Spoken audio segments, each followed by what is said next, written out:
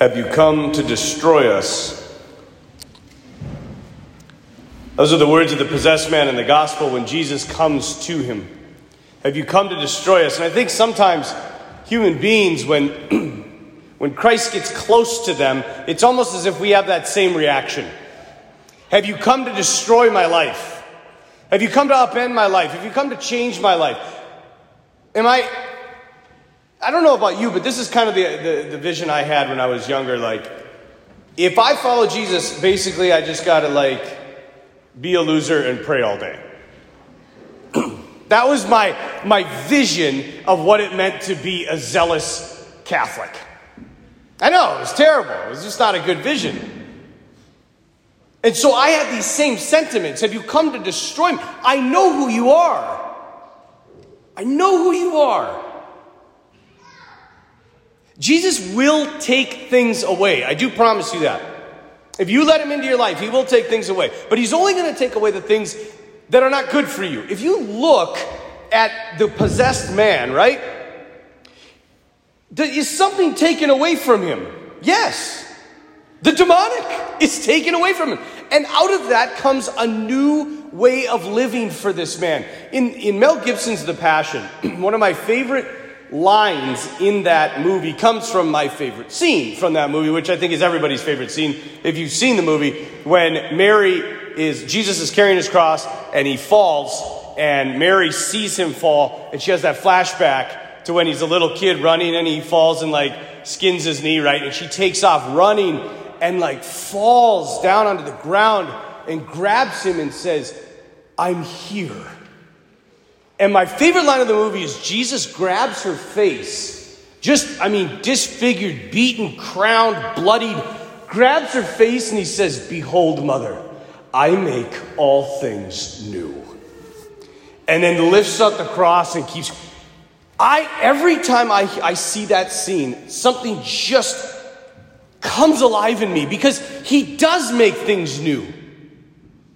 When you live for him, it's a new way of living. It's a simpler way of living. Things become brighter and lighter, and it's just different. And so it seems to me, right? It seems to me that there are two types of lives we live. We have the life that we want to live, who we want to be, and then we have who we are. And these two just wrestle against each other like our entire lives. But we're in good company. If you remember St. Peter, right? St. Peter, the prince of the apostles. This is the man who said, "Jesus, I will die for you." And 5 hours later, he says, "I don't know who this guy is." You want to talk about a broken person, a fragmented humanity. Peter, at the same time, "You are Peter, and upon this rock I will build my church." 4 verses later, "Get behind me, Satan." This guy was all over the place.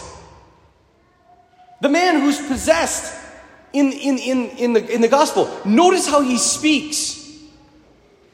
Jesus of Nazareth, he says, "We know who you are.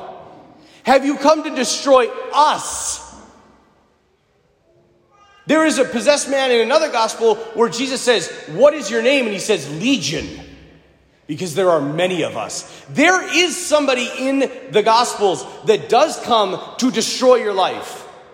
And Jesus says it very clearly. It's the demonic. Jesus has come, he says, so that you might have life and have it more abundantly. Sin, you guys, the nature of sin is to divide us. It divides us from one another. It divides us from God. And it creates this rift inside of us between who we are and who we want to be. And the more we enter into sin, the further that rift gets, and the more fragmented we get. And if you combine isolation, which this culture is all about, and fragmentation of your mind, you have the perfect recipe for despair. I was just given an article this last week. 1/4 of 18 to 25-year-olds considered suicide during the pandemic. You guys, 25% of America's 18 to 25-year-olds considered suicide during the past 6 months. We need hope. My gosh, do we need hope? A hope far beyond this world. A hope far beyond our healthcare system and our economy and our politics and our government. That's what's causing the despair. This last week, I don't know if you know this, but this last week was the feast of St. Thomas Aquinas. A giant in the Catholic Church. Maybe, I would argue, maybe the smartest mind ever in the history of our faith. Maybe one of the smartest men to ever live. But even this giant of the intellectual life needed help. He needed a guide. He needed somebody to teach him the depths of the faith. And he found a man named Albert the Great. St. Albert the Great was one of the smartest men of his time. I went to school for far too long, and I only got a master's degree. St. Albert the Great had his doctorate in biology, chemistry, physics, astronomy, geography, metaphysics, mathematics, theology, and scripture. That makes me feel like a moron. This guy was a genius. And he took Thomas Aquinas under his wing. For 10 years, he taught him. And all the other kids that were in the class made fun of Thomas.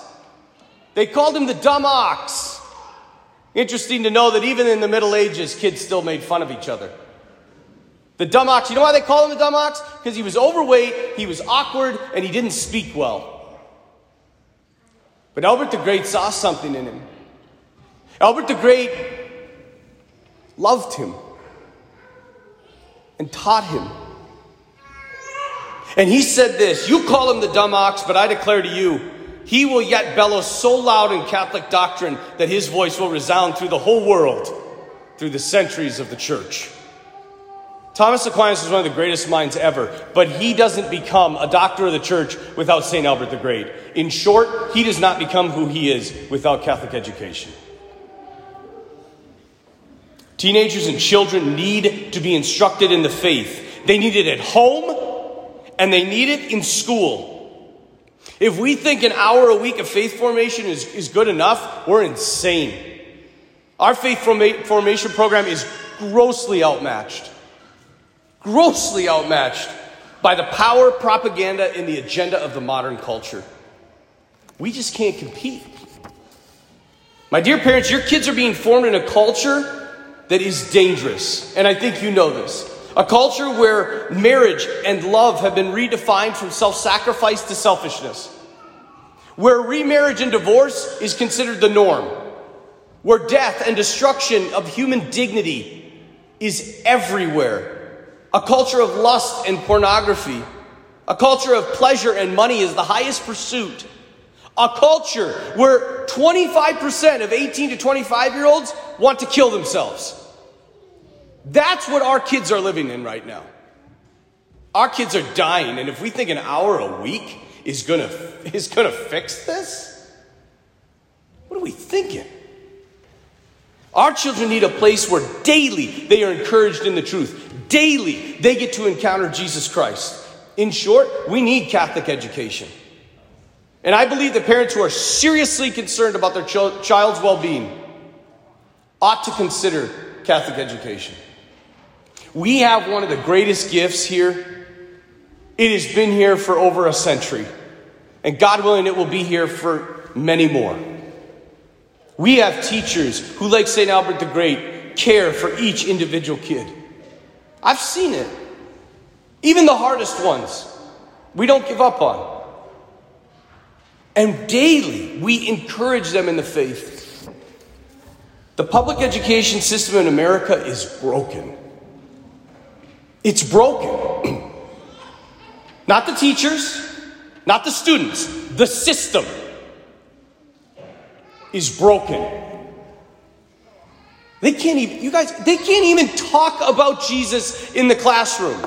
I have a buddy who teaches in the public system. He was talking to me the other night and he's like, "Father, I try, but I can't even say his name."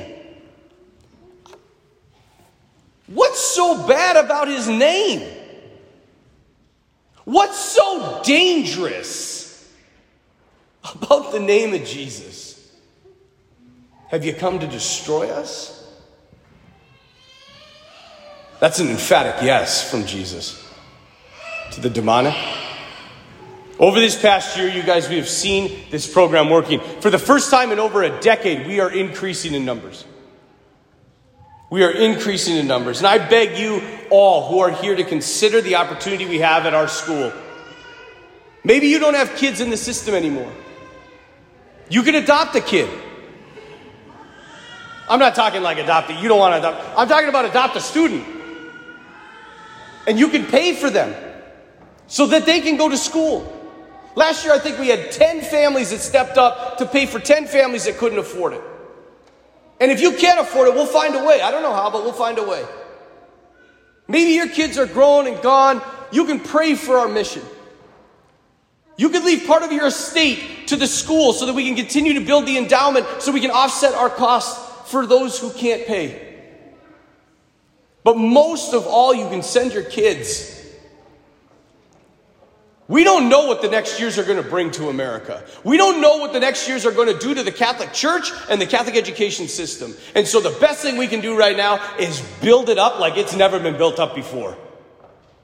So that we have strength in our numbers. And so that we can prove to the secular world that we are better.